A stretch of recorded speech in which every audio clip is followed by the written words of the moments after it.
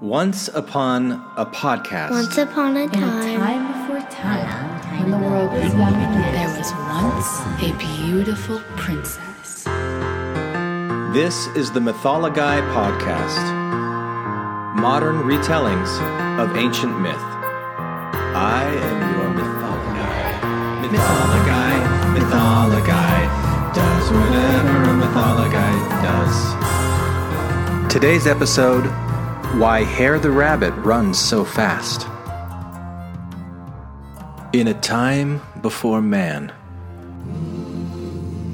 when we were but one of the lesser animals, there was a terrible drought upon all the land. There was no rain. There were no clouds. The streams and lakes, they all dried up. Everywhere you went, the ground was hard and cracked and dry. Every living creature suffered horribly because there was no water to drink. Nothing could grow. There was almost nothing left to eat. At this time, the wisest of the animals gathered together to see if between them all they could find a solution. After days and weeks of discussion and many arguments, with no animal wanting to give up any of the things most important to them, the animals finally found a solution. They knew it would be painful, but each agreed to the following plan. First, they would cut off the tips of their ears to remove the excess body fat stored there.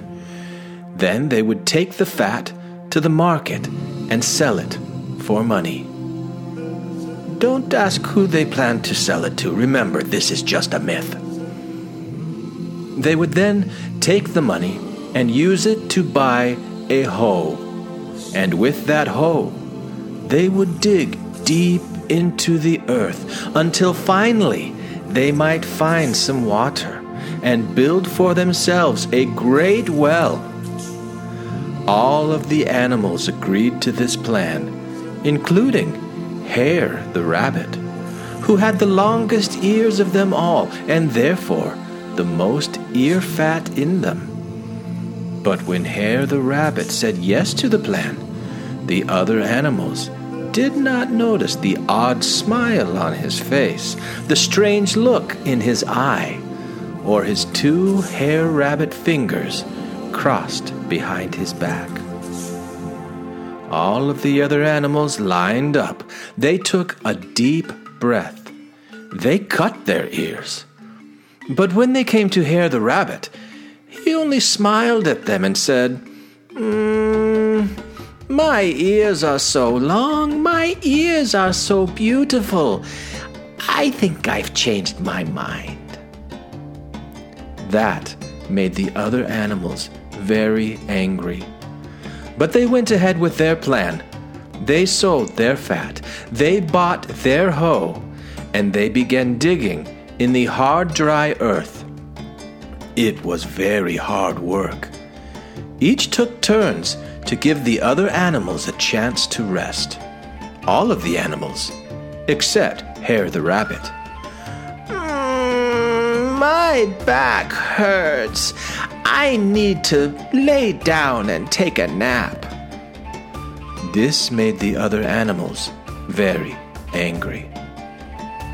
But finally, after digging and digging, they reached the water, and they built their well. Each animal came and took a satisfying drink. Tired from all the digging, they all went off to find some shade and get some rest. As they were resting, however, at once they heard a loud, terrifying sound. They all ran and hid for fear. All except for Hare the rabbit, who was himself the one who made the sound. He came out of the grass with a big hollow gourd called a calabash. This was a big container that he planned to fill with all the water that he could. Once he filled up his calabash, the water seemed so cool and nice that Hare the Rabbit climbed in for a swim and stirred up the water with mud and fur and filth. When the other animals came back to the well and saw the filthy water, they were angry. "Look," said Hyena, "rabbit tracks." They knew exactly what to do.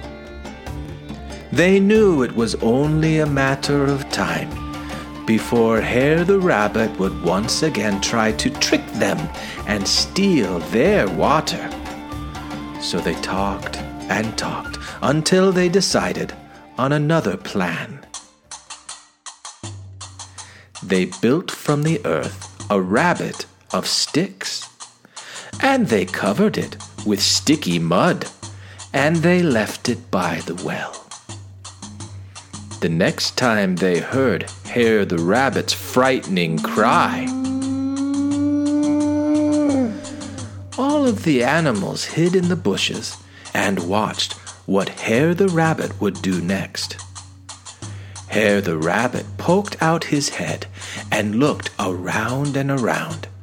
Seeing no one, he came out of the grass carrying his calabash.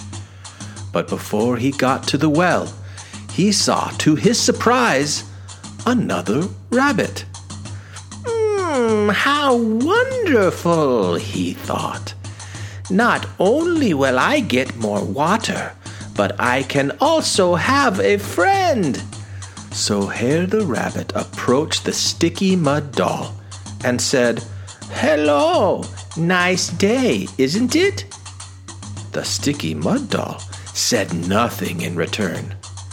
"I said hello," said Hare the Rabbit.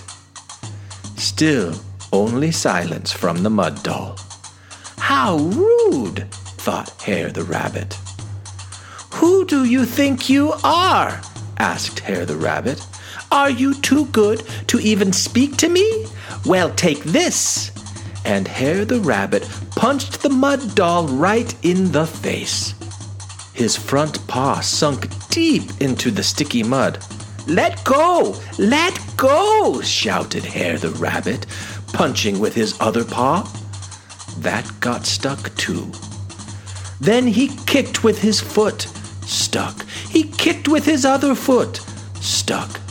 Soon, Hare the Rabbit was ensnared in the mud.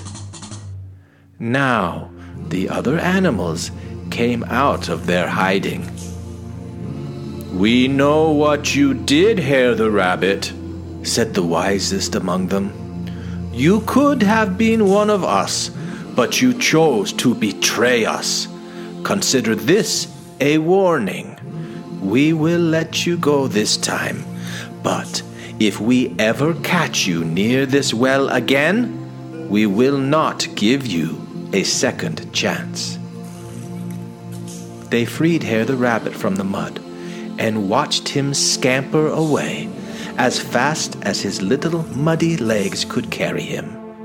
And that, my boys and girls, is why Hare the Rabbit runs so fast even to this day.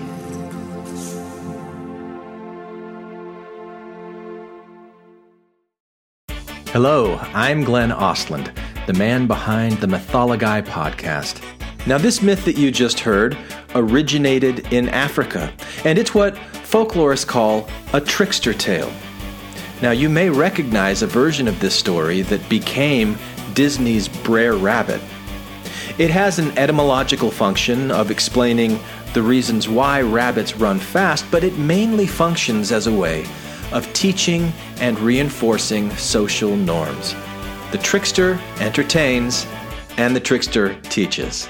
But that's what myth does for us, doesn't it? It explores human truths through story, fiction, metaphor, and that's what I will be doing with this podcast. Now, I'm a writer, I'm a podcaster, and I have a master's degree and a PhD, ABD, in folklore from Indiana University. I've heard a lot of myths throughout my life, a lot of legends, a lot of folk tales from all over the world. I love telling these stories and exploring what they mean. Now, if you like this podcast and you want to see it continue, please give Mythology a 5-star rating and write a short review on iTunes. And if you want to hear more discussion and analysis behind these stories, come support me on Patreon and get access to exclusive content not available to the general public. You can also like our Facebook page and receive notifications with every new episode released. I'm Glenn Osland, and I am your Mythology. I love it.